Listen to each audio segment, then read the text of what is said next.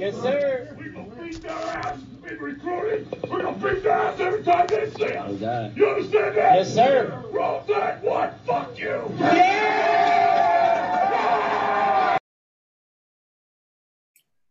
What is up, everybody? My name is Brandon First, aka First Report, representing the ESBC Gambling Podcast Network. It is Friday, July 3rd. Let me be the first to wish you a happy 4th of July weekend. Tonight, myself and U.S. local corruption historian Josh Vizquay are going to break down the AAC college football conference because, let's be honest, it's never too early to talk college football. But before we get into that, let me tell you why you should listen to us. We know your time is valuable, and that's why we're going to give you our value right off the bat.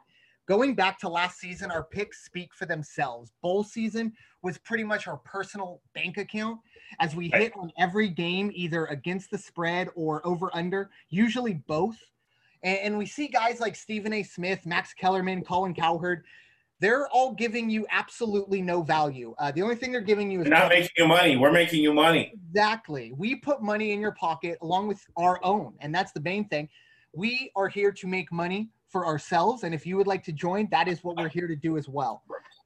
The number 2 rule of the podcast is to do your research. Luckily for you, we have you covered. And a reminder that we drop content every single day. Saturdays are Josh's mental health first aid kit. Sunday, I will give you my Major League Baseball gambling podcast as we are very, very close, about 3 weeks away from opening day. Monday, Josh and I reunite to talk a little NBA basketball. Tuesday, Josh teaches us financial education to fight income inequality. And special announcement, this coming Tuesday will be the beginning of Raider Jim's horse racing show on every Tuesday as we get ready to see Del Mar. Del Mar is about a week away from opening. It will be behind closed doors, but believe me, there still will be betting, and Raider Jim has you covered. And we go to like a backstory. We got the podcast with Tim Conway, and we talk about horse race. It sets the table for those folks who don't know what horse racing is and what horse racing does.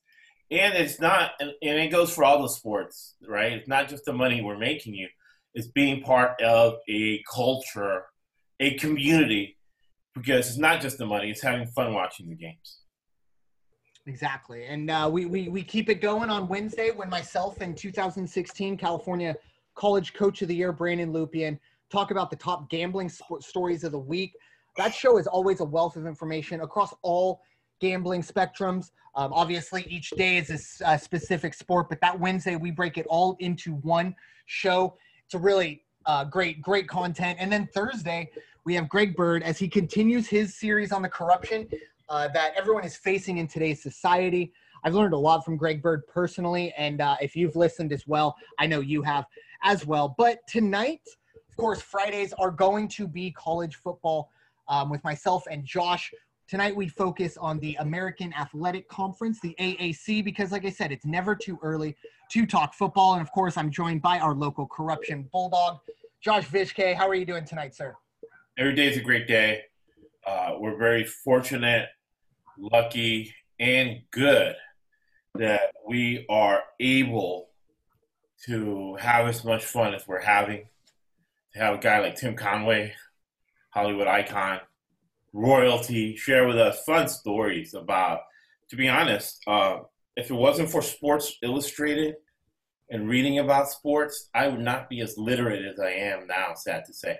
And he talked about how he learned math from his dad at the racetrack, you know? Those are just invaluable stories that we bring to the table.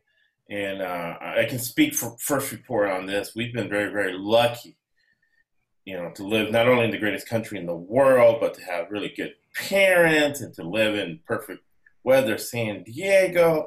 So we have a lot of gratitude and a lot of humbleness as we feel fortunate, lucky, and good because we put in the work, right? We're not breaking down the AAC September 10th at the casino before a game, and you got to go to the window in 5 minutes. We're not doing that.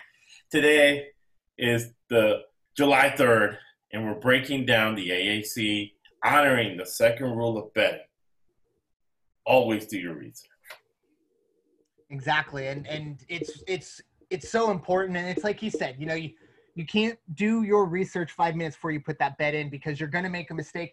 Now, look, you might get lucky here once or twice, but you're not going to be over the 52.5, which is, of course, the magic number for this podcast. It's the break-even point to make money. And that's really what it's all about.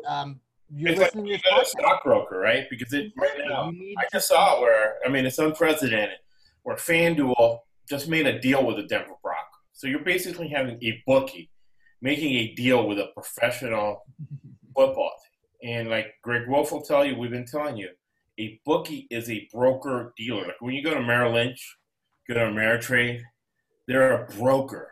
So FanDuel is now a broker, right? Now, when you go to a stockbroker to grow your portfolio, they have a system for you to make money, right? That's the same thing we have here. I have an MBA, Master's of Business Science. We use decision science. We use fundamental analysis. We use technical analysis, right? So the same way you pick an investment, it's the same way you pick a football game. And that's why we teach you here. That's why we've made so much money the last 12 years. And you can go back to the podcast from the beginning and listen to the whys. And those are more important than the ones that are newer, because you're not worried about the outcome. You're like, how the hell did these guys get 80%? People are like, oh, how did you get 80%? I said, listen to the podcast. We put it, like they say in football, I put it on tape. Oh, you could do this. We should pick you in the second round. Yeah, we put it on tape.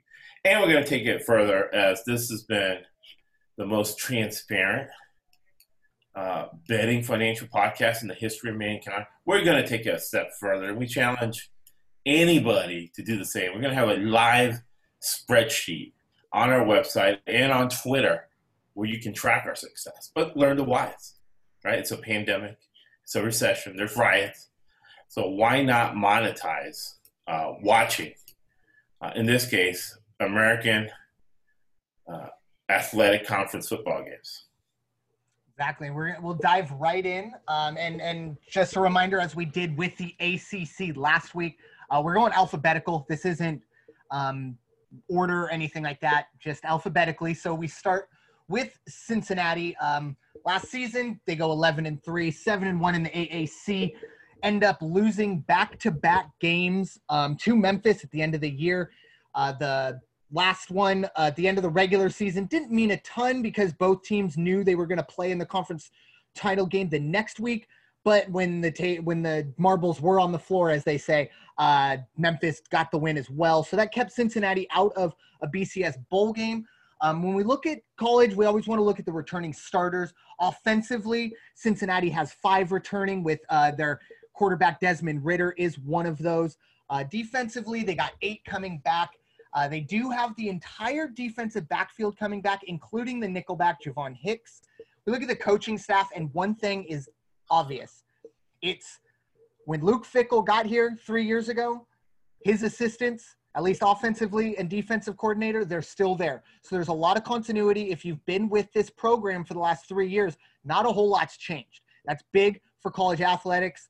And we look at guys who, obviously, Luke Fickell, former Ohio State assistant, Mike Denbrock, the offensive coordinator, longtime Notre Dame assistant, was actually on the staff for the Irish's 2012 BCS title appearance. The biggest thing with him, heavy recruiting rep. A lot of people think he's one of the best recruiters in the country. And then we look at the defensive coordinator, Marcus Freeman. He's only 34, yet he's in his 10th year of coaching, former defensive coordinator at Purdue. And look, Cincinnati's had the top-rated defense in the conference the last 2 years. So the numbers speak for themselves when it comes to the coaching staff. When you look at Luke Fickell, right, a lot of college football coaches want to recruit guys for winning programs. And Luke Fickell, he's an Ohio legend. He's an Ohio wrestling champion. So you can go on YouTube and watch him wrestle. I think you want to look at the one where he's like a freshman, where he's wrestling a guy that's a lot bigger than him, and he comes back at the end and wins, and the crowd goes crazy. He goes to Ohio State. And then he wins a national championship with that famous Ohio State game against Miami. No pass interference. There was never any pass interference. But Luke Fickell got a national. Then he got another one with Urban Meyer. And he goes to Cincinnati, and he's won like 30 games. And the guy's a winner. He's a really smart guy. I've seen him adjust just the way he talks. When he was a defensive coordinator. Till now, he's a very polished guy. He's making $3 million a year. And he's a defense first, let's run the ball, right? So, but at the end of the season, when the guys are hurt, he's pragmatic, right? So we talk about situational intelligence. Real intelligence is situational intelligence. So when he played Memphis, he knew that he couldn't just sit there and run the football and play defense. He knew he had to get some trick plays, open up the offense a little bit, and try to win in a shootout, right? So what does that mean? That means that I cashed the over twice last year in the Cincinnati Memphis games, right? Money in the pocket. And I think it was championship week where there was a championship game, and they were part of Brandon First and I going, I think we only missed one game championship week, and that wasn't one of them. And we got the side and the over because Cincinnati covered. Even though they didn't win the game, they covered. I think it was like plus 11. So it was taking candy from a baby over and the under. And it's because we're doing the research now, all right? And when you pick a stock and you're investigating a company, whether you should put your hard-earned money, right, part of your life savings in this company, you have to research everything from A to Z. And we live in the information age where you pretty much can know everything, right? You can even go to the company and say, I'm an investor and walk around and talk to people, right?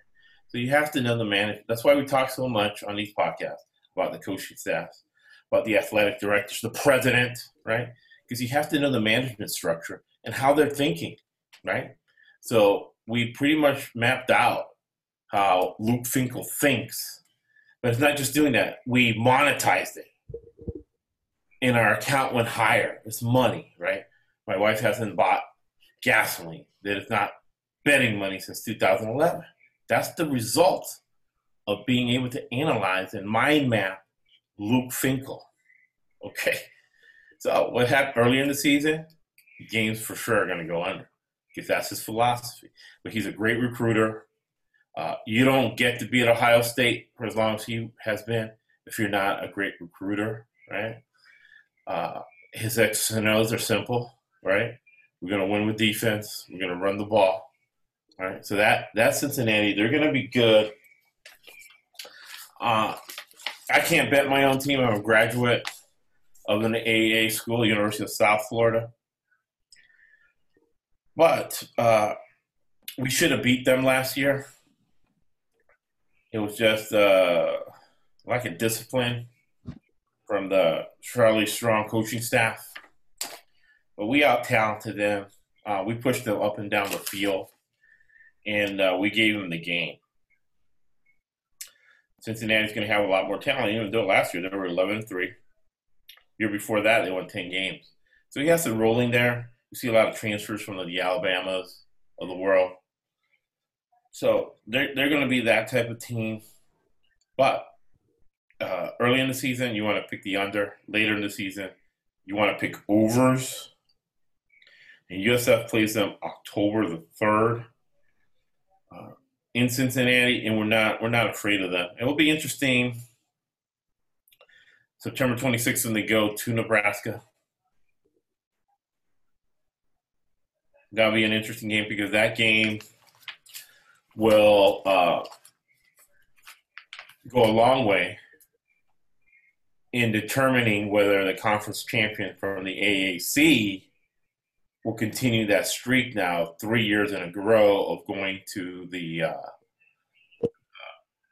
college football playoff, which is a $32 million payday for that conference.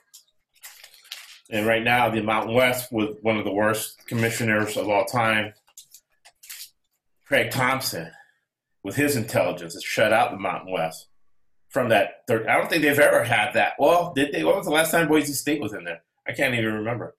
Under the way it is now, with the whole 6 bowls being the big ones, the Mountain West hasn't got there, but obviously, yeah, the Boise's and then the Utahs, Urban Meyer Utahs, they were sending teams to BCS bowls, but not the top. What do they call it? The other 5. Not the other. They've never won the other 5 highest ranking. Since that's been since whatever 5 or 6 years, since the college football playoff began. So at $32 million a pop for 3 years, Craig Thompson has blown around $96 million for the conference. Then now that we're in a pandemic and college campuses budgets are tightening because of they can charge less for tuition and the auxiliary because of, people taking online classes. There's nobody at the bookstore buying candy or anything like that.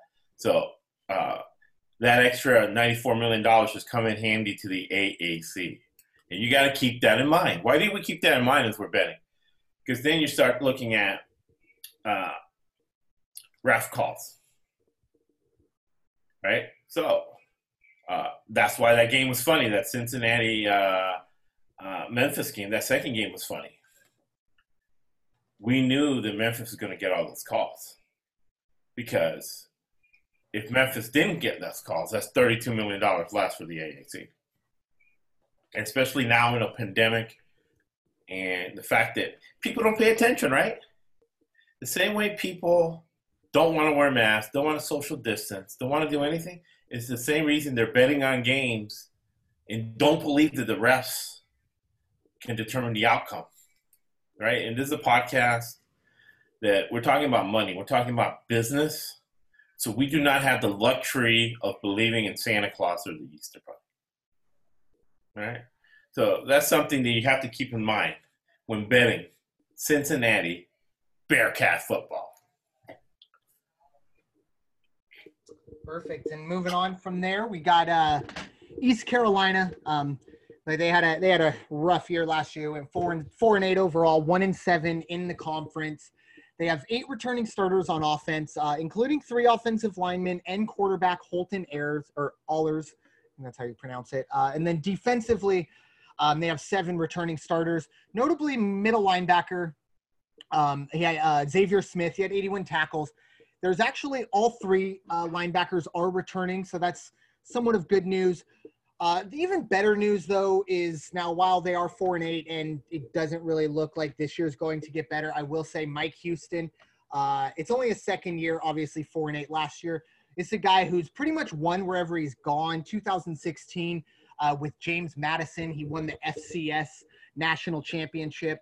And then you also have, similarly to what we saw with Cincinnati, we have a bit of – it's more the coaches are comfortable with each other rather than the coaches being at a school for a long time. But Mike Houston has brought Donnie Kirkpatrick, who actually coached at Eastern Carolina from 2005 to 2015, ended up leaving to go to James Madison, and then came back when Houston came back as well. Same thing with Blake Harrell. It'll be his first year as defensive coordinator, but he was an assistant under Houston at Lenoir-Rhyne and the Citadel, where Houston was very, very successful. And this is a team that's getting better, but it's still not good. But I will say, I think there are going to be covers on this schedule. I think the lines are going to be skewed. Now, they're not a terribly talented team, but I do think they're going to be a well-coached team. So that will get them some covers. I do think the month of November is going to be very telling for them. They start a road game pretty much October 30th against Tulsa, and then they have road games during that month at Cincinnati and at Temple. It's going to be very tough for them, but we will see how Mike Houston if he's able to keep this team together. But I do think There are plenty of covers here. I could see East Carolina covering 6 or 7 times this year. Right. And you hit the nail on the head, right? Mike Houston is a great coach. Okay.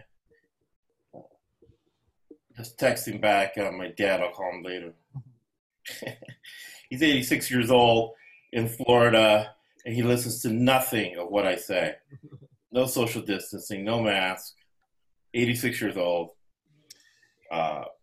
He's a pastor, and the flock, they're all listening to him. Between me and my brother, just for our conscience, we've called all his flock. We told him not to listen to him, but what can we do? All we can do is that. But Mike Houston, you got 2 types of teams, right? You have your blue bloods, LSU, Notre Dame, USC, Clemson, all right? Those teams, Alabama, right? Those teams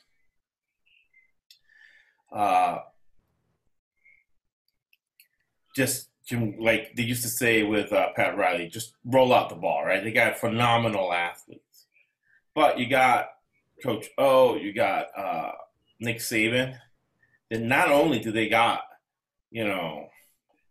their offensive linemen are 6'6", 350 pounds, and run 4.2s, bench press, 2,000 pounds. They develop these guys. They develop their football skills. They're very skilled. They're very detail-oriented. So not only are they physically talented, a lot of these guys are smart. They don't get guys that didn't get good SATs and get good grades in high school. They're also phenomenal athletes. They're smart, and they develop. So when the guy is as a freshman, he's totally different as a senior because they develop, right? Teams like East Carolina, and we'll talk about them, are 100% developmental teams. Doesn't mean that a guy that goes to East Carolina who's a 0-star might not, as a fifth-year senior, get drafted into the NFL and be drafted higher than some 5-stars. We have Coach Scott, right, from USF. I heard him say Hunter Renfrow. Hunter Renfrow was a 0-star. He said Hunter Renfrow was on the field, well, 5-star was with me on the sidelines, right? Because they're also developmental programs. This guy's a developmental guy. But when you start looking at the scores, that's why you have to do your research, people, right? You start looking at the scores, even though they were 4-8, they lost by 10 or fewer points 4 times. So that means that they were 1 play away. They were 4 plays away from being 8-4 instead of 4-8. So what does that tell you? It tells you that Mike Houston, right? We're studying the management. He's a great strategist. So you don't win a national championship on the FCS level if you're not a good strategist. Why? Because you don't have the talent. I mean, Nick Saban, right, is a great strategist, right? But he doesn't have to be. I mean, it's a luxury he has strategy because he can line up and he can win 9 or 10 games on pure talent alone, all right? Mike Houston can't do that. Mike Houston has to figure out a way out of nowhere to win some games. And he likes doing it. And he's getting paid a lot of money to do it because he did it at James Madison, right? So we use that knowledge and we put it in our pocket. And then how do you make money on this? When they have the backup linebacker and East Carolina's playing Missouri, right? East Carolina's playing Missouri on a Saturday night, late night, right? And it's weird because Missouri it's in the middle, so it's a weird time. The game's coming at 9 p.m., and you got Missouri minus 29, man, right? Me and Brandon first going East Carolina all the way because we know Mike Houston is going to figure out a way to keep that game close. And Missouri has bigger fish to fry.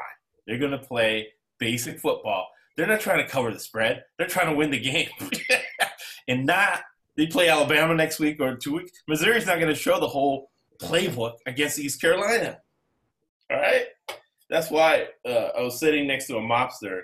I'll never forget this. I was sitting next to a mobster in this place called Newport Beach. Newport, what's that place called? It's not Newport Beach. I live near Newport Beach. It's Muscle Beach. Newport Richey. This Okay. place called Newport Richey. It's a whole sort of a hidden beach town in Florida with all the mobsters and people that commit crime go. I was sitting at the bar next to a mobster. He was there with his two big bodyguards, and we're in a conversation. And I go, man, you know, what's your like secret of success? And he said, like, you think with your head, not with your feet. You know, and you think about what is he saying? It's how we broke down the fictitious East Carolina Missouri game, right? Minus 29 at Missouri. And Tim Conway had a good point yesterday. He was talking about hockey, picking road teams in hockey games because they get extra numbers, right? So key number's 28, right? You're looking at this. Key number's 28. It's 29, right, for a reason, right? So you're getting an extra number. On top of that, we got our guy Mike Houston, who makes nothing, right? He 4 close losses. That's how you know that he's going to keep that game close. We're going East Carolina all the way. Really, we did that with Washington State in the Pac-12 tournament. We knew that was going to be a close game. We're getting minus 13, plus 13. This may be the last game for some Washington State guys they'll ever play organized. They're going to play the game of their life, man, in the conference tournament. You giving me plus 13 against Boyle, who runs his team to death. So that was the last bet we won pre-pandemic. That's why that bet is close, near and dear to our heart. But we did that thinking with our head, not with our feet. So there you go. Moving on to the Houston Cougars, who before I get into them, we gotta put a little caveat on them. This is a team that about a month and a half ago opened up camp, and I believe about 6 to 10 players were tested positive for COVID. It was like 19. Yeah. And they shut down camp. So officially, they are not practicing. I'm sure something's going on, but there is not any organized team activities officially going on. That is something we have to be mindful of, no matter how much talent or lack thereof that they have. The fact that they're already probably a month and a half behind some of these other schools. But USF has been practicing exactly whole time. Pretty much all these teams have. Yeah. And obviously Houston, that's – in other words, the teams never stop practicing. Yeah. Where the head coach would put the computer, right? We'll have the mom put the computer on the windowsill and watch the kid run in the backyard while the head coach is watching him. Then he gets back to the computer and the coach coaches him. But Houston went 4-8 last year, went 2-6 in the conference. They have 8 offensive returning starters, 7 defensive returning starters. This is a team coached by Dana Holgorsen, who you probably remember, longtime West Virginia coach, succeeded after, or well, I don't know if he succeeded, but he succeeded. Rich Rodriguez came in after him. He's an air raid guy. He learned under Mike Leach, Mike Gundy, and others, and he's bringing that to Houston. It did not go very well last year. A lot of talent, but it seemed as if there was already a rift between coaching and players, just like that. There were a lot of grumblings about maybe practices being a little too hard, and it kind of showed because health was a huge problem, especially on the offensive line. The defense was maybe the worst out of any non-real small conference school. They ranked 118th in total defense. They do get 5 transfers in on the defensive side, which is nice, but it's almost they really, if they're not practicing right now, it's hard to figure out which one of those 5 guys or which of those 5 guys are actually going to be relied upon. But on the positive side, the offense does have another year to digest Dana Holgorsen's air raid attack, as we have Clayton Tune returning. All 3 wide receivers are returning. The running back and the tight end all come back. Not a ton of talent, but at least one more year under Dana Holgorsen. But like I said, all of this comes with the caveat of no practicing right now. They are not practicing officially. I'm sure something's going on, but they are already behind the 8 ball when it comes to the other teams in this conference. Right, and you got to break down the situation, right? In decision science, it's common sense, but we know common sense isn't too common. But in decision science, it's used by all the big companies, Google, everybody else. You get as much information as possible before making a decision. So you look at a guy like Dina Oliverson, right? He's a cheap guy who's now making $4 million a year. And I noticed this with Mike Gundy. I'm wearing their hat. I've noticed this with some NBA players, some baseball players, Mike Trout. Guys whose great-grandbabies are already rich. They don't need to make another dime the whole rest of the year. A lot of these guys, right? Holgerson fits into that. The coach at Oklahoma State fits into that. They really do not have a lot to gain by playing during a pandemic, right? And a lot of these guys are genuinely concerned for players. They don't want them to have because, yeah, COVID-19 has only killed one person in Orange County under the age of 24, but we don't know what COVID-19 does when it gets in your body, right? Some people have lung damage. Some people have liver damage. Some people have kidney damage. Gobert or whatever still is heavy of breath. He still hasn't recovered yet. We don't know the long-term effects. So these guys are thinking of this, right? Salesmen think short-term. Businessmen think long-term. They're going to, last week it was valuable we went through this because this is just as valuable for us as it is for you. Because none of us have time. When somebody tells me, oh, I don't have time. No, nobody has. I don't even have any kids, and I don't have time, right? So this is a dual role. And last week, it really popped into me that Boston College is probably going to tank this season. And we are in the era of tanking.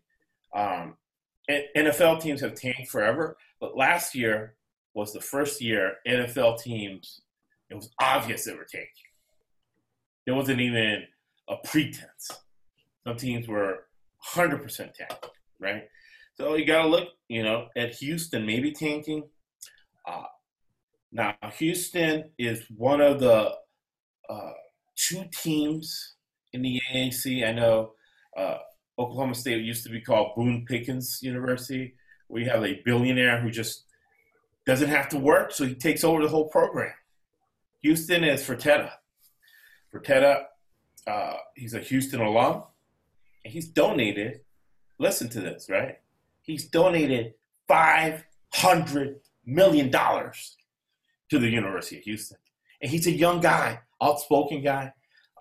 Hey, listen from billionaires. I like listening to billionaires. Go online and go, I think his name is Chris Fertitta, Houston, right? Very successful man, young man, multi-billionaire. And he's really retired. He's reminds me of David Tepper, the owner of Carolina. He's retired. He's very involved in the Houston football, and he's very involved in the Houston basketball program. And he's the owner of the Houston Rockets. He owns the arena. He owns the Houston Rockets as well. Very involved in sports guy. So he's handing Holgerson $4 million a year. They're close. He was happy that he ran the team to death because they want not just guys who are in shape. They want mentally tough guys. They want their type of guys. He wants his type of team. And Fertitta says, I want to win a national championship. He's willing to pay for a national champion and do it right. So really, man, if you want to play football and then you want to graduate and have Chris Fertitta on your side, go to Houston, man. And they know you're legit because you made it to the practices without quitting. Because half the team quit. The Under Kings in Miami now. So I think they're going to tank this year because they're not – there's no way. There's no way they can make up a month and a half on the rest of the conference. Finkel's a very good and integral guy, but he figured out a legal way. He's a wrestling champion. He's a workout warrior. You see right now, dude is in shape. He's a wrestling type guy, so he had them all ready to go. None of this team stopped practicing. So, Houston against Cincinnati, that'll be a blowout. Cincinnati, So, I think Houston's tanking. Fertitta, business guy, billionaire, long-term thinker. That's the way businesses are run. Long-term, 5-year plans. That's what Fertitta did.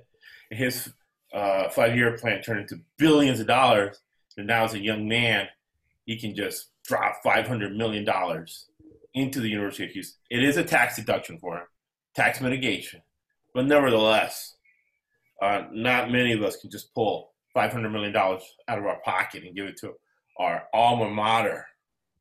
All right, I pull out $10,000 and give it to USF alumni every year. As a tax deduction, a lot less than $500 million. You know what I'm saying? So that's Houston. I think they're tanking. They don't have DeAndre King. They're not going to have players for COVID-19, and they're going to have the players that quit from last year. So right now, I bet you that Dana Holgorsen and his staff are out there on the recruiting trail. However, you got to look hard at the overs. You can't stop anybody. And Dana Holgorsen is a offensive guru. What does that mean? He's not going to stop trying to score when he's down 50 points. I think we saw that in that Oklahoma game. That game went over for us. Why? Because we knew Dana. Well, that was an easy game that went over. You had two offensive coaches. They were against Oklahoma or Air Raid. So regardless of what the score is, both coaches weren't going to stop trying to score. And that game ended up 49-31. And at one point, it was 41-10. So Houston kept trying to score. They had DeAndre King. And that game went over for us. A nice over and a biased guessing. That was Houston. Moving on to the defending conference champs, Memphis. They have 6 returning starters on the offense, and the big ones are definitely quarterback Brady White, who threw 33 touchdowns last year. Also, wide receiver DeMonte Coxey had 1,276 receiving yards. And then they look at running back Kenneth Gainwell, who had almost 1,500 yards. We look at the defensive side. They have 7 returning starters, including defensive end Joseph Dorcius, who had 14.5 tackles for loss. Very impressive. And the coaching staff. This is where I think Memphis actually has a bit of an advantage over Cincinnati, and I'll tell you why. Ryan Silverfield, not so much. He was the interim coach last year in the Cotton Bowl. But I'm looking at defensive coordinator, their hire they got this year, Mike McIntyre. About 3 or 4 years ago, he was National Coach of the Year when he took, Colorado, a team that, if they win 8 games, they're very, very excited. Took that team to the Pac-12 championship game, fell a little short, but he was a National Coach of the Year. This is a guy that not only is a good defensive coach, but this is a guy that Ryan Silverfield can rely on to mold him to be that head coach. Obviously, Mike Norvell was the head coach of Memphis last year. He has moved on to Florida State. Ryan Silverfield is the new guy in charge, and he has plenty of weapons to look at or to play with. But the biggest thing has to be the defense. Last year, it was a negative for them, and they were 61st overall and 91st against the run, and it really showed in the Cotton Bowl against Penn State, where they allowed 54 points. Look, Penn State was better than Memphis, but they weren't that much better than Memphis. It was a little disheartening to see that from them. But Mike McIntyre coming in, I think, could be the reason why Memphis goes back-to-back. They're going to have a hard time with Cincinnati, and the team we'll get to a little later, UCF. But Mike McIntyre is going to be a reason why I think this puts Memphis just a little bit ahead of everybody else. Okay, so Houston has Fertitta, billionaire. Now, with these guys, it's their ego, right? Alumni ego. That's why they drop so many, now billions of dollars into these programs.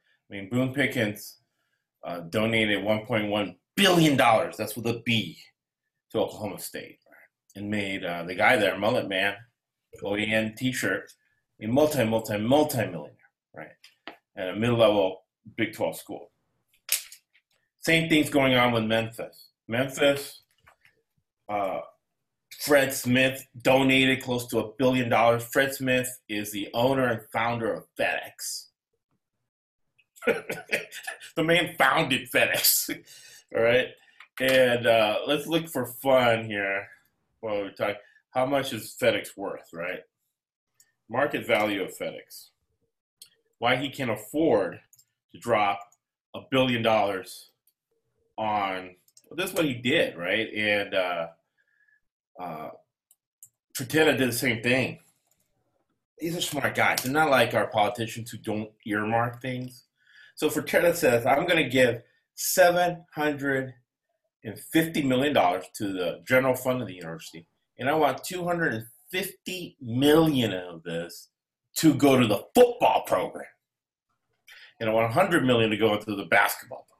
That's why Houston can afford to pay Holgorsen $4 million a year coming out of the AAC. Now, Summerfield is a corporate sales guy, right? And he goes in and he recruits that 11-1 team. He's the recruiting coordinator, right? So you have two types of coaches. You have your X's and O's guy, and you have your recruiting guy. It's very rare that you have a guy like Nick Saban who can do both, right? You got a guy like Lane Kiffin. I would argue Lane Kiffin can only do one. He can recruit well, but X's and O's, he sucks. Same thing for Sarkisian, right? Same thing for Freeman Clay Hill. But how hard is it to recruit at USC? But I digress. It's hard to recruit at Memphis. And Summerfield, Summerfield, if he was a preacher, you would tell people, hey, listen, leave your wallet at home, leave your credit card at home. Don't go to this man's church because you will have no money left after you leave it. He goes to every recruit's house. Doesn't matter if he's being recruited by Alabama, LSU, he's getting him at Memphis, right? So Fred Smith said, yeah, man, you fit my ego well. I'm going to pay you whatever he's getting. He's getting $3 million a year, coach. Now you say, how can they get a guy like McIntyre? Because McIntyre's dad was a coach. McIntyre is a man of faith. So he's like Gus Malzahn, Andy Reid, all these guys, men of faith. I mean, he's a real man of faith. I mean, when he's not coaching, he's in jail preaching to guys. All right, that's the way McIntyre is. And out of nowhere, he gets Colorado to the Pac-12 championship, right? Because he knows how to, remember, developmental teams versus teams that have talent, right? He's a developmental coach. However, he's been a head coach. So how can Memphis afford to drop $1 million a year for their defensive coordinator and get a guy like McIntyre? Fred Smith wrote the check. I want to win.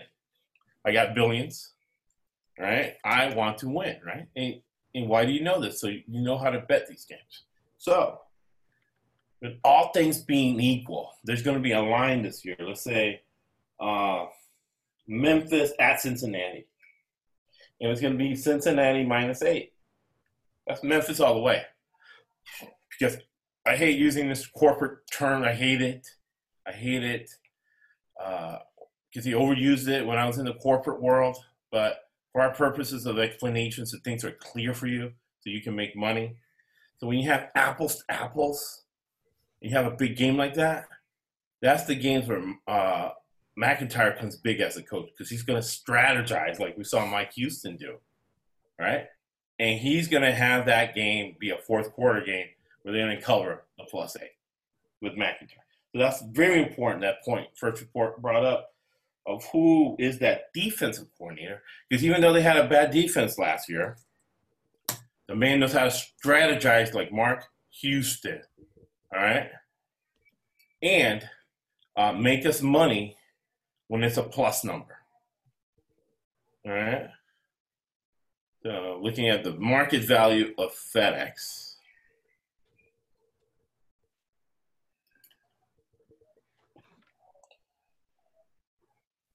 So FedEx is worth $65 billion. Remember, he's the owner and founder of it. So that means that when he sells it, all the money goes to him. So he's probably pulling off. His salary is probably about $1.1 billion a year. So the fact that he took 1 year's salary 5 years ago to run Memphis University and make sure the football team is good, Beth, how can they hire Penny Hardaway? Now you know, Fred Smith. That's why this team's going to be good. Hey, but you know what? That's why the United States is the land of opportunity, man. You bust your ass off. You don't have to go to USC. You don't have to go to Alabama. You don't have to go to the Blue. You work your ass off, and you walk on at Houston. You walk on at Memphis, and you get a scholarship by your third or fourth year. You graduate, right? Fred Smith is going to hook you up. You're going to get a job at FedEx, man, and you're going to be making at least a couple $100,000 a year just because you busted your ass on the football team. Right? Same thing for Houston. For Teta will take care of you. Because both these guys, for them to be involved, most of these other people live in an ivory tower and then live in Ibiza in Spain. These guys are people, like being in the locker room, want to win, right? But they're not over exuberant like Jerry Jones and trying to become a coach or the general manager of the program. But they're the reason why I can tell you right now, Memphis is going to cover at Cincinnati October 31st with no fans. We're dropping some serious betting AAC knowledge on people so they can make that money. The money I've been making on the AAC, I've been lights out AAC because I research all the teams that the only reason I say we, because I don't play on the team, right? Do you have a mouse in your pocket? The reason I say we is because I do donate $10,000 to the school every year. You know, they got my money. So I'm going to say we, even though I'm not on the team. Players will be like, man, you ain't on the team, man. Stop saying we.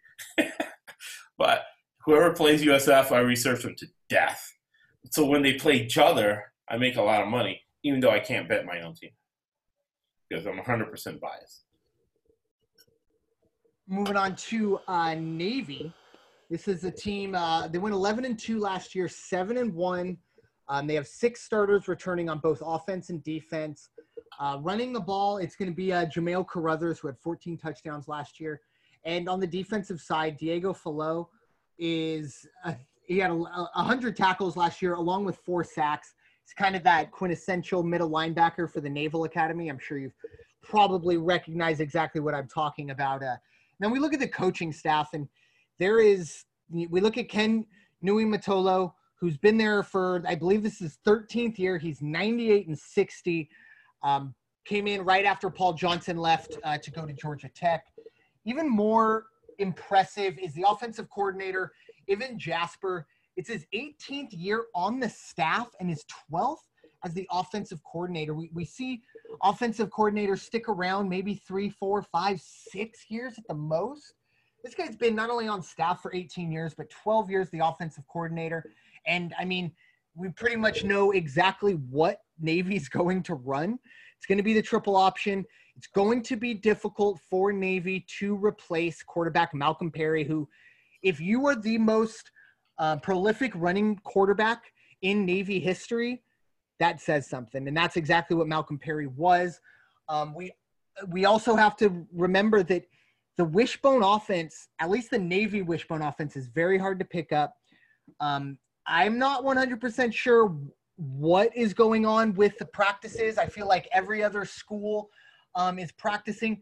I just think They have an advantage. the Navy at this point, it's not a huge priority. I mean, we're talking about servicemen. These are men that are The thing about allowed to Navy, go and not play to football. interrupt you, but to that point, the thing about Navy is that they're always practicing because so the drills they do, being in the academy, sometimes they laugh at football practice because the drills and other stuff they have to do is more strenuous on the body than actual football. So they might have an edge as far as conditioning.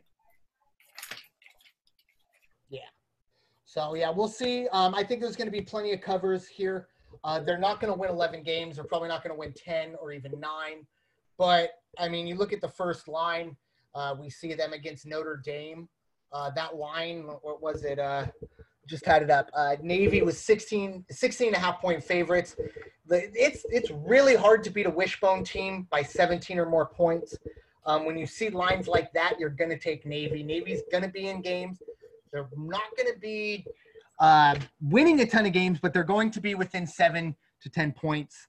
It's going to probably be a bit of a down year for Navy, but like I said, we're going to make money off of those skewed lines. and those 16 and a half point lines that we can take advantage of. Right. And we always talk about, basic mental health and the fact that people lack the capacity to change. So, I'll look at it, and I know they're listening to the podcast, but I'm going to stick with this until it changes, right? Because as we talked to our Houston Baptist guy, they've been game planning a month and a half ago, 2 months. They've already been game planned for specific teams. And Navy, even though they work in 2-year cycles, and last year was a good cycle, so this will say that maybe this year they take a step back. However, it doesn't matter if Navy's going to be 1-11. That Notre Dame game and that Army game, they're going to look totally different because they got specific plays. These are teams they play every year. Fred Smith, right? Memphis. Fertitta, Houston. Navy has the Admirals. These guys know guerrilla warfare. They know how to take 2 soldiers, be surrounded by 20, and kill the 20 and come out on top, right? So for them, there's no excuses for the Notre Dame game and for the Army game. So those games are totally different. So you look for that Notre Dame game to go over. Last year was 72 points scored, right? If you think of that offense they have, right? The triple option, right? It's a running offense, take time off the clock. Usually those games will go under. But Notre Dame plays them every year, so they know how to defense them, right? And Navy, they're a developmental program, but because these guys are trained to be soldiers, not football players, they have less mass because, to be honest, even I'm over muscular for typing on the computer, talking to people on the phone, and reading and doing research. I'm over muscular for that, right? So a lot of things in the military, you have the exact amount of muscle to do your job, right? Instead of being an over muscular football. So their defense is they can out scheme you, but they're not going to be physical. So they're going to give up a lot of points. That's why they have to stay on the sidelines and let the offense grind with that triple option, which most people don't play every year. Notre Dame does. So that game goes over, and the rest of those other games will go under, right? And then you got to look at the Army game. They beat Army 31-7, right? They studied them all summer. They had special plays for them. Army only scored 17 because the defense, the scheme they came out with, they hadn't run all year. It was special for the Army game. Look at the flip. They pick Army because Monson, the coach at Army, you want to talk about a great developmental coach and a great strategist. That guy is. That's why he was able to beat Navy for 2 years in a row. And Army should have beat Michigan last year, right? Completely outmanned. They should have beat Michigan because they out-schemed Michigan, right? And they out-developed their players in Michigan. So, again, Navy's a developmental program because they're developing these guys to be soldiers, right? And then Napolitano has it down pat. All those guys have it down pat. They know who to recruit. Who can they develop into a decent Division I football player? So that's Navy in a nutshell. Look for them to go over against Notre Dame. 2-year down cycle. So that means that Army's going to cover. The rest of those games, look at the under. Definitely that Temple game, look at the under. Moving on to SMU. They went 10-3 last year, 6-2. They were in the mix bit for AAC title. But this was a team that's really bad defensively.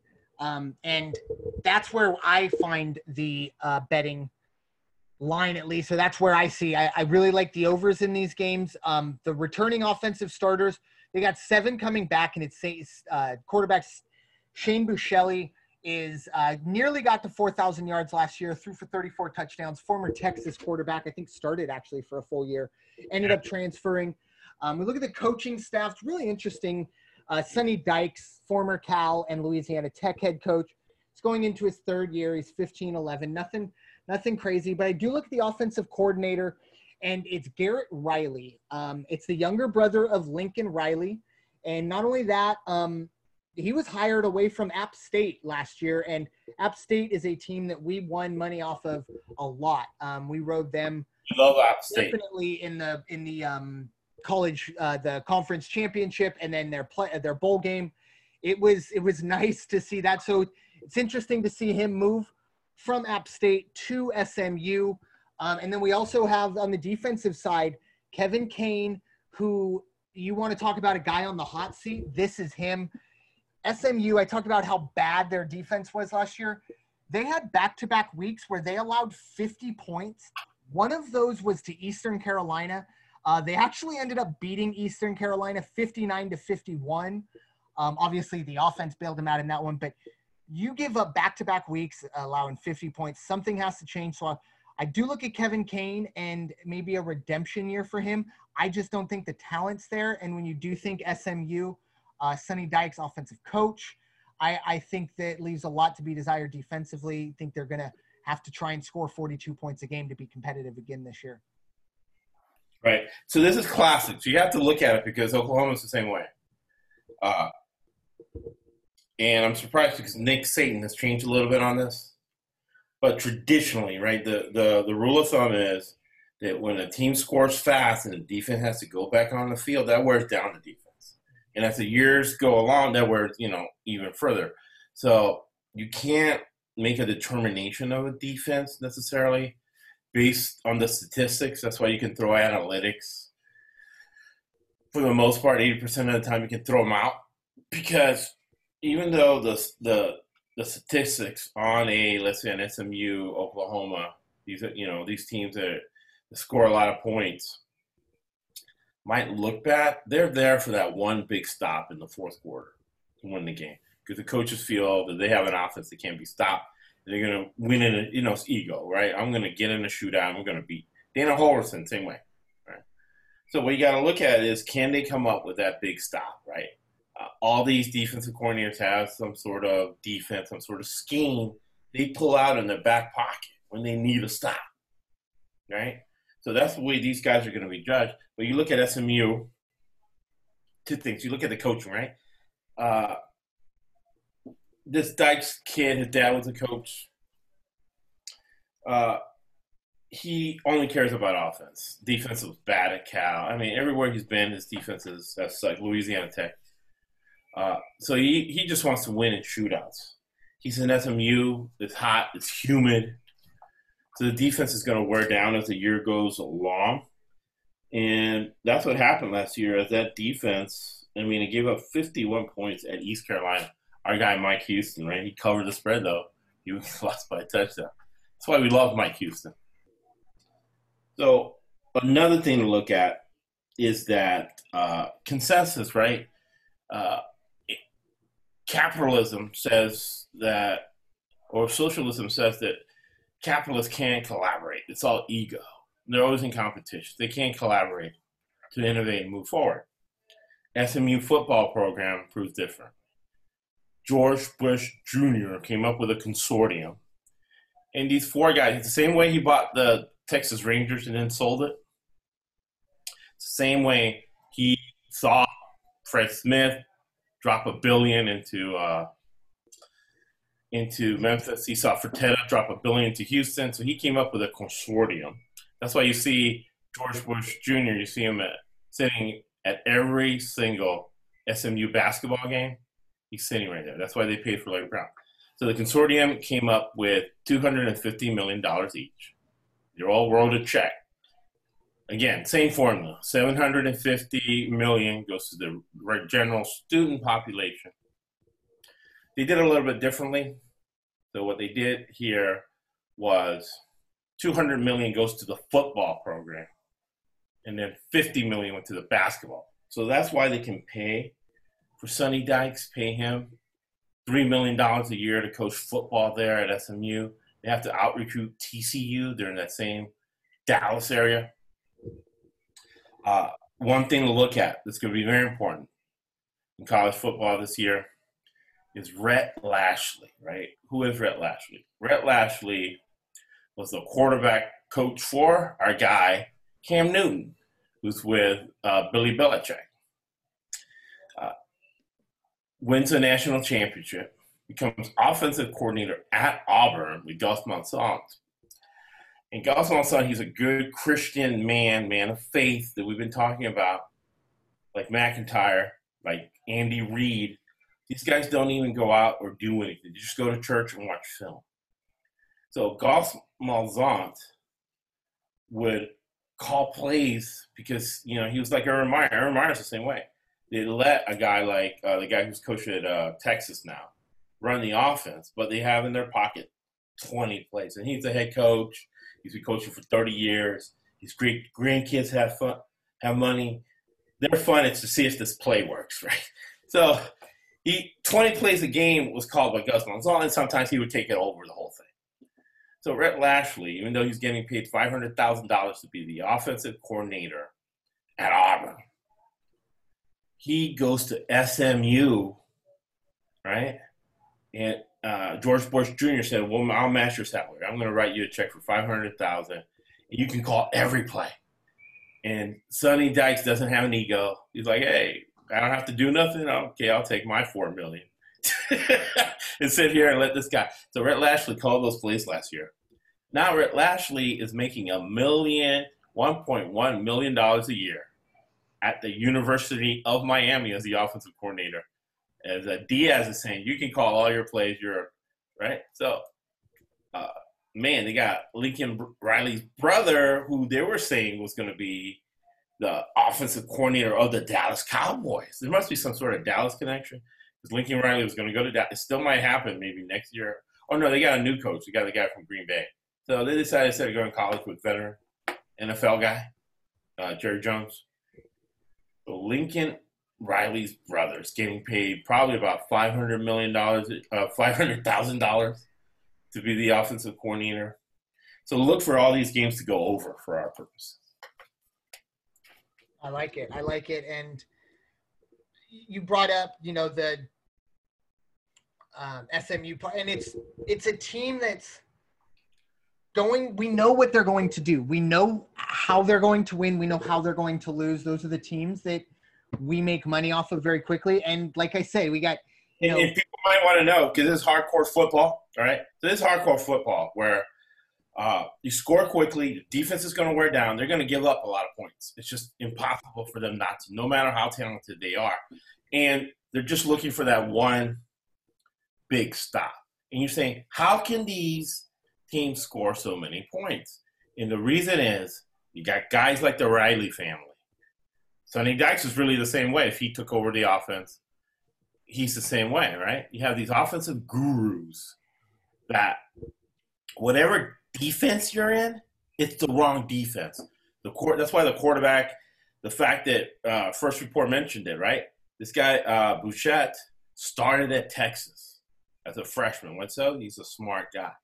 So he can read defenses quickly, right? So these guys recruit smart guys. These they got 4.0s. They're going to be engineering majors. Like Ryan Lindley, right? Ryan Lindley, he loves coaching, but Ryan Lindley graduated from San Diego State Medical School. He's a smart guy. So they get guys like that to run the offense. And whatever defense you're in is wrong. He reads the defense, and then he checks to the offensive play. It's going to work. Now, it's air raid. So not only did the quarterback check into the right play and communicate it to the receivers, as the play runs, right, both receiver and quarterback can check to a play. So the receiver, like we learned with Ben Ratzlaff from Houston Baptist football, who's offensive coordinator, is best friends with Kingsbury, right, who's the head coach of Arizona. It's the same offense. Except Arizona's going to be good because they got DeAndre Hopkins as a wide receiver. So that's why these offenses are really unstoppable. They're really like trying to guard an NBA player, right? You're not going to be able to do it. You can't. Nobody can guard Greg Harden or anything like that. That's the way these offenses are, and that's why they can score so many points. And that's why they make us money, right? Sometimes you pick the under because it's way inflated over, but you know what's going on. You got to get started point. Moving on to Temple. They went 8-5 last year, 5-3. They have 8 returning starters, including quarterback Anthony Russo. This will be his 3rd year as a starter. Defensively, they only have 4 returning starters, but they do have their leading sack man, Ifani Mahe, 6.5 sacks last year. It is Rod Carey, who came from Northern Illinois a couple years ago. It is his 2nd year. Obviously, went 8-5 last year. He brings his assistants. He's brought over from Northern Illinois. Mike Umerick and Jeff Knowles both came from Northern Illinois with Carey. They were a very, very inconsistent team last year. This is the only team that beat Memphis in the AAC, but they also lost by Buffalo by 2 touchdowns. So there's a lot of inconsistency here. It will be interesting to see how Temple responds as their bowl game ended in the Military Bowl. Their season ended, I should say, in the Military Bowl last year, losing to North Carolina 55-13. They have to build on that. I expect a bit of a lean year. I think a bowl game will be a nice surprise, but I think this conference is really tough. And it's Temple lost a lot defensively. That's what kept them in a lot of games. Offensively, probably one of the worst offenses in the conference. They're really going to need that the backups or the new starters on the defense to come up and probably play even better than that Temple defense did last year. But we'll see how that goes. When we hear that, though, I like the unders in these games. I think you're going to have a lot of 17-14 games, 21-17 games, even against some of the high offenses in this league. Yeah, you hit spot on. Northern Illinois developmental coach, right? He knows how to develop players. Temple, they've done a great job from the Matt Rule days. The guy that used to coach at Boston College that was before Matt Rule. All these guys did a great job recruiting defense. Jeff Collins, who's now at Georgia Tech. The reason they got bigger jobs with more money is because they recruited really well on defense. This guy knows how to recruit defense. But Temple has always been a bottom dweller, right? Until these coaches came in and started recruiting great defensive players. So they play zone, keeps everything in front of you, right? Offense is going to run clock. They're always trying to run the clock out, right? Because they're limited talent-wise. So they're trying to cut the game in half. So that screams under, right? So last year, these Temple games, that Maryland game went under. Totally outcoached that guy, right? Buffalo actually had a great team. So Buffalo is a developmental program, right? And they're in, I think they're in Conference USA or something like that. In the MAC. They're in the MAC. They're in the MAC attack. They weren't a great team. I understand where you're going. They weren't they're a great team as far as on the level they're at. My point is, if you beat Memphis, you should not lose by 2 touchdowns to Buffalo. No, well, Buffalo, remember, had that quarterback who was drafted, man, 6'6" guy. And Buffalo has a coach who won 4 FCS national titles. They're sharp. I mean, as far as going head-to-head with mid-level, mid-majors, Buffalo is a good program. And they can out-scheme you, right? They can out-scheme you. And it's at Buffalo. It was at Buffalo. You got a guy who's won 4 FCS national championships. You have and this is how you pick games. You have Temple coming off a high, beating Maryland from the Big Ten, right? They're a physical football team, a team that doesn't have a lot of depth. So they were a beat-up football team, right? Going in and playing Buffalo at Buffalo, right? And then again, how high are you going to be, right, to play Buffalo after you just had this big win over this Big Ten team, Maryland, right? So that smells Buffalo covering, right? Because remember, real intelligence is situational intelligence. So that's a game where you analyze that situation, man. You got to look that edge for Buffalo. Buffalo Bulls. So, yeah, they beat them by 2 touchdowns in that scenario, right? They were a beat-up football team on the road. And you hit the spot on the head. Russo isn't that great. He has a lot of heart. I love him. He'll dive headfirst the first round downs, get his head knocked off. But remember, for teams like this, they need their quarterback to get at least 3 first downs on their legs, so they have a chance. Like, good teams will win 70% of the time. Temple will have a chance, right? But they're in a big city. Guys that want to stay home, they get good talent. You got to think of, they really remind me a lot of Houston and Boston College. Is a coach just going to tank this year and make this a developmental year, right? With COVID-19 and all this stuff, and develop depth, right? Because you lose to Buffalo like that, because you played a legit team like Maryland, and you're beat up, man, right? So they need to develop depth.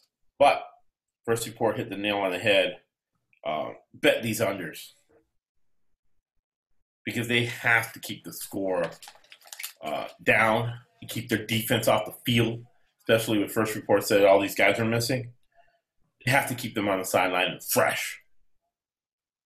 So look at a lot of these unders, especially when they play Memphis, when they play UCF. You can't finish universities, because those lines are going to be inflated.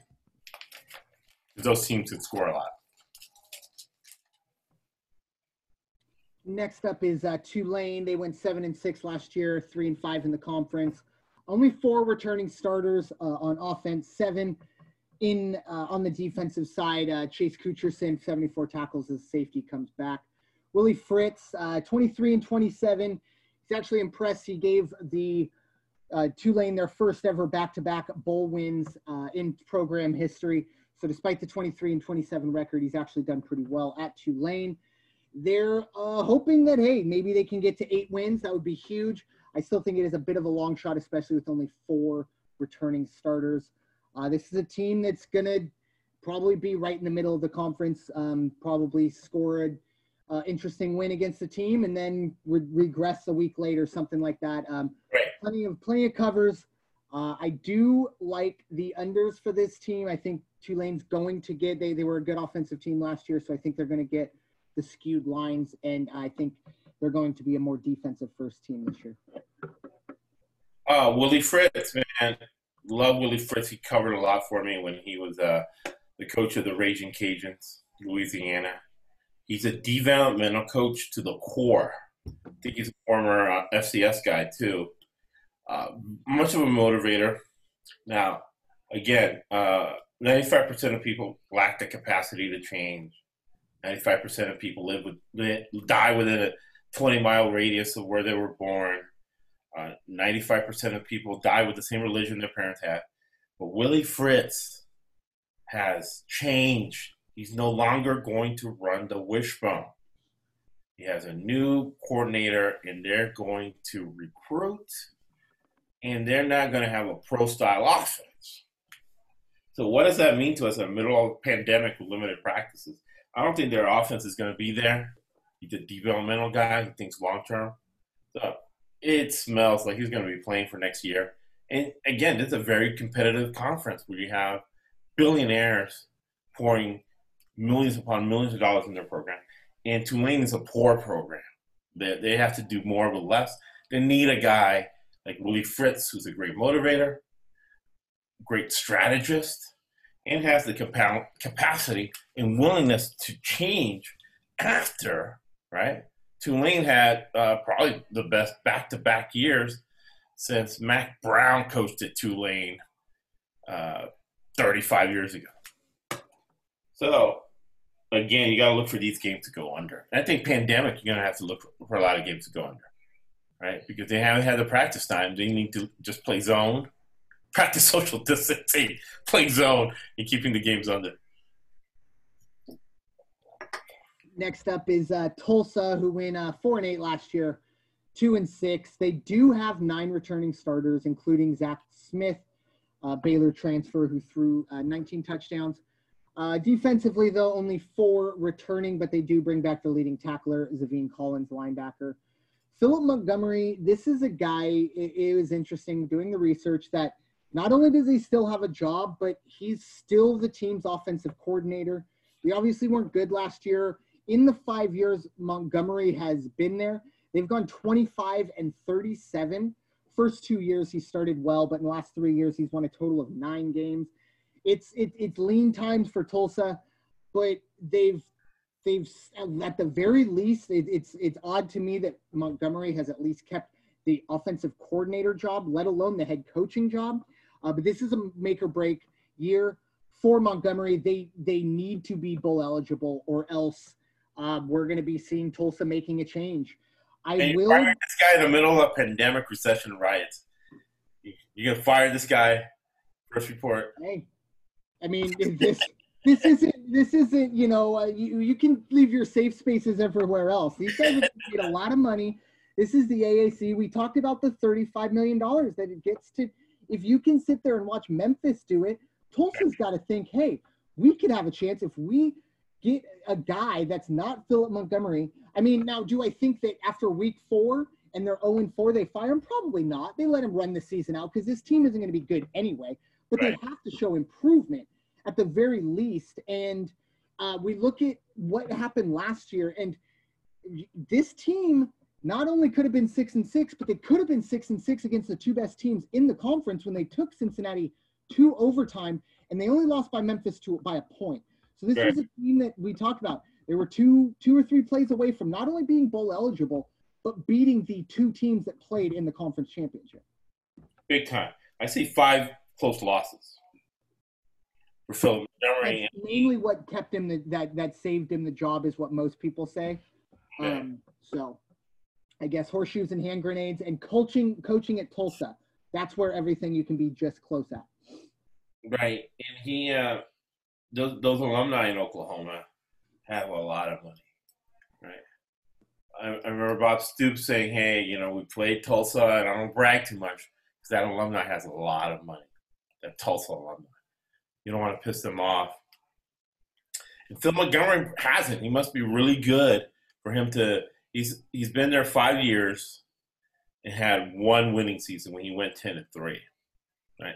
So that tells you that he's not doing a great job recruiting there, because when they got players, they can go 10-3 and win a bowl game. Right? What the alumni wants out of this guy. 5 close losses. What that tells us is that he's a great strategist, but he's not doing a good job recruiting. Right? So he can go at Oklahoma, he can go to Alabama and be a great offensive coordinator to have great strategy, and they have the money just to have a guy who just does recruiting. He can just do his X's and O's, right? So how was his recruiting last year and the last couple of years? We'll find out. But the fact that he had 5 close losses, you got to look at inflated lines, him coming off a loss, and then the other team getting a big number. The UCF game would be interesting if it's at UCF. So at UCF, October 3rd, if you see a crazy line, UCF minus 41, look to go the other way. Well, you're Tulsa Hurricanes. They're not going to win, but they'll cover the spread half the time. Yep, and that's where we make our money. Exactly. Moving on to that game, that East Carolina or whatever, Tulsa at UCF inflated line, that money's just as green as the game. Yep, exactly. Speaking of UCF, they went 10-3 last year, 7-1. And it's kind of ironic that that's kind of a down year for UCF to not be in the conference title game. They do return 8 starters, both on offense and defense. And I think one of the big ones especially on offense, is the return of Dylan Gabriel. He was a freshman last year. Obviously, he was the guy who was going to step in for Mackenzie Milton after he broke his leg. He did very well through 29 touchdowns, 3,600 yards, freshman All-American. This team is led by Josh Heupel. I remember watching him play quarterback at Oklahoma. He's in his 3rd year. It's 22-4. But a lot of this success has been Scott Frost's success. Obviously, Josh Heupel, look, he knows football. I'm not taking anything away, but these players have been Scott Frost players, and Josh Heupel now is going to be measured to Scott Frost forever. So 10-3, 7-1 might be great for other teams, but 10-3, 7-1 while you go to the Liberty Bowl or whatever it was, that's not good enough. This is conference championship and BCS Bowl every year or bust. I do like, well, maybe not like. It was interesting to see that Randy Shannon has actually been at Central Florida for 4 years, obviously former Miami Hurricanes head coach and Florida Gators defensive coordinator. It's been successful in Orlando.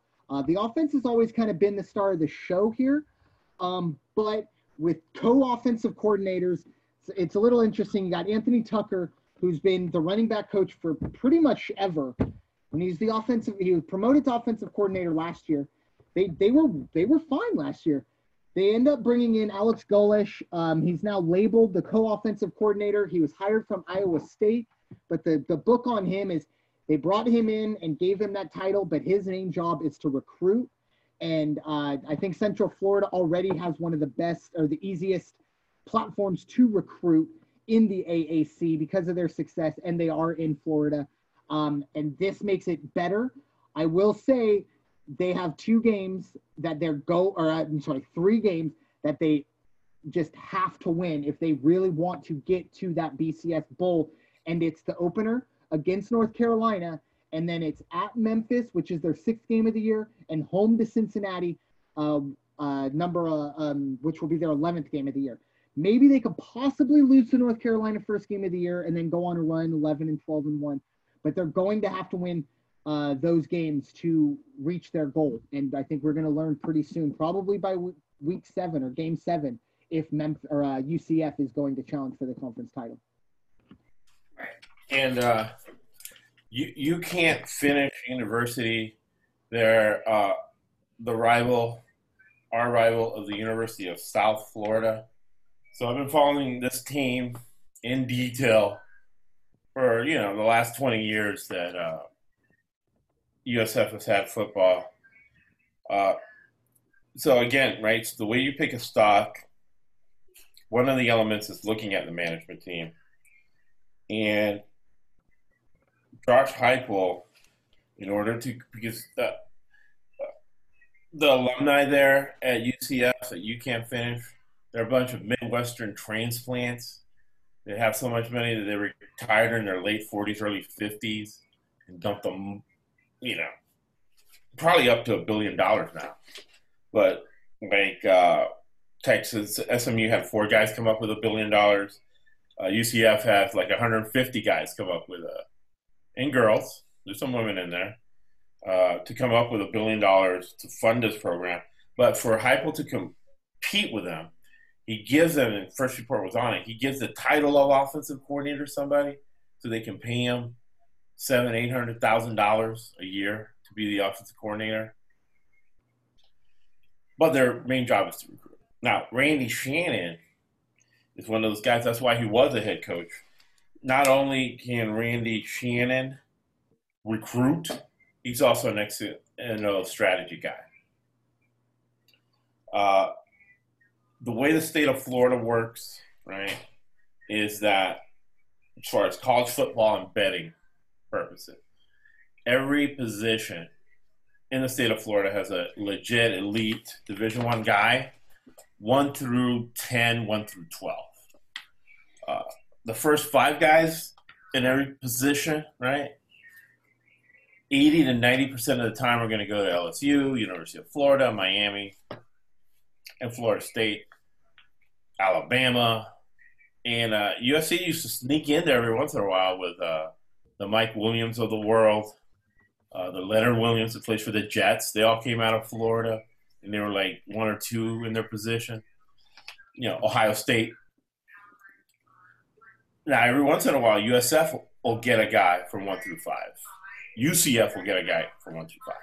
Now, 5 through 10, those guys, right now, most of those guys are going to either USF or UCF, and they're fighting out the Iowa States of the world, the Pitts of the world, and sometimes Ohio States or Michigan or Cal or somebody like that from a Power 5 school. They want to stay home, and they're going to play big-time football for these two schools. Now, again, we talked about developmental teams and teams that have talent. So these guys have talent. So at the end of the day, a guy who's the number 6 running back, right, like a Marlon Mack. Marlon Mack was the number 6 running back coming out of the state of Florida. He ends up being a first-round draft pick and a superstar in the NFL out of South Florida, right? So that's the model you want. So those are the guys you have that you can't finish university. Dylan Gabriel's legit. He's got all the tools. The only thing minus he has is height. They might mess him up for the NFL, but everything else is good. And Josh Heupel is the offensive coordinator, and he has one of those offenses that whatever defense you're in, right, is the wrong defense. But since they do have a talented defense and they do have a very good strategist as a defensive coordinator, he tries to keep it somewhat under control and not burn out his defense. So they don't burn out as the year goes along, and they can come up with plays in the fourth quarter. All right? Perfect. And this one, I'm going to give my little 2 cents.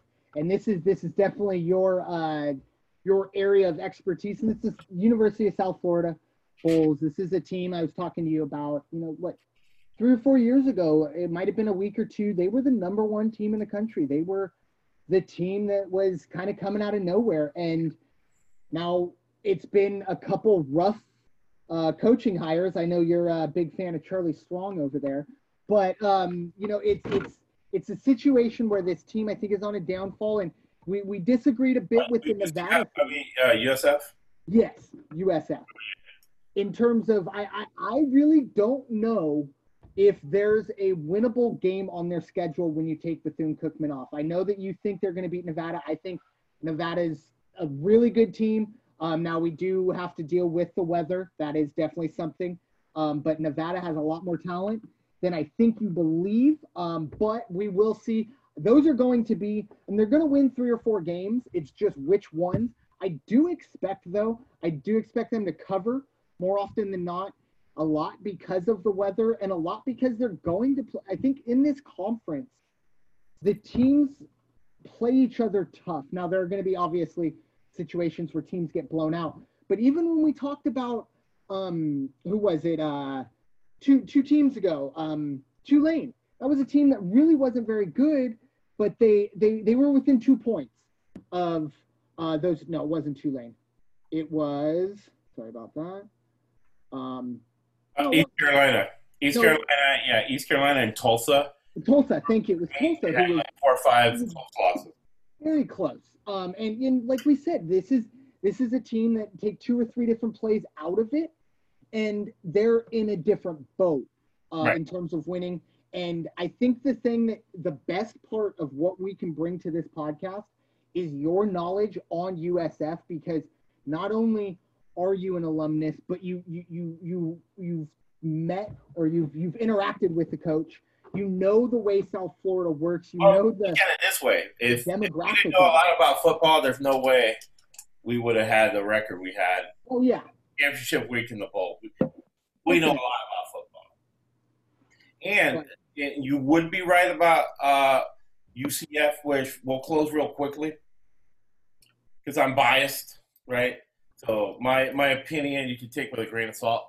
But Jeff Scott, he recruited Hunter Renfrow, first-round draft pick, 0-star first-round draft pick. He recruited DeAndre Hopkins. He recruited Deshaun Watson at Clemson.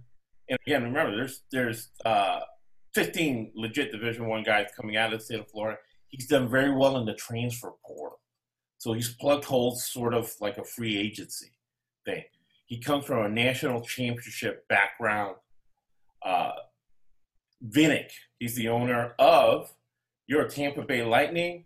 He poured down, guess what, $1 billion into the University of South Florida program. He's basically bought the downtown Tampa, right? So that's why we can go ahead and pay Coach Scott $3 million and our coordinators $1 million each. So for that and many reasons, I think it's going to be the opposite of what first report said. There's 4 hospitals within a 10-mile radius. All the players have been tested every day. We've been practicing since June the 8th. And we have great advantages over Houston. Nevada, we got more talent than Nevada because of that. Because Charlie Strong, as weak as he was as a strategist, he knows how to pick players, and he was a horrible strategist. So it made them look worse than what they were, but they still had 3 close losses, which would have gave them a winning year with Charlie Strong, as flawed as he is. Got it. Great pod. Another conference down. Nice. We'll be back with you next week. It is, I believe, it's one of the bigs. I'm pretty sure it's the Big 12. Yeah, because we're going in alphabetical order. So yeah, I'm pretty sure it's the Big. Yeah, that's the only bill. Yeah, either if you want to do the Big 12 or the Big 10. Too. There's the Big 10. I just don't know how it goes in Alpine. Either way, we will have a big conference for you. What do you want to do so we can tell the people what they can look forward to? Let's do it at 3:00 next week. Give us a little more time. Oh, yeah. But who do you want to do, the Big 12 or the Big 10? We'll do the Big 10. Let's do the Big 10. Big 10. All right. We'll hop on about 4:00. Us personally, we'll hop on a little earlier, get our ducks in a row, hop on at 4:00. And then, yeah, I think that's the Big 10. Obviously, last year, I think top to bottom was the toughest conference. I know the SEC has some really good teams at the top, but top to bottom, the Big 10 always has talent, and they all pretty much the same way. The big offensive line, big running backs, good defenses. Can't wait to get into that. Great pod. We'll talk to you. I will talk to you. $40 million a year. $40 million a year from the TV contract. Exactly. I will talk to you all on Sunday. We'll be talking baseball, and then Josh, I'll be back with you on Monday when we dive in deeper to the NBA. Nice. Have a great night, everybody. Winston Churchill, make a living from your labor, but you make a life from what you get. Thank you for listening to the ESBC Podcast Network.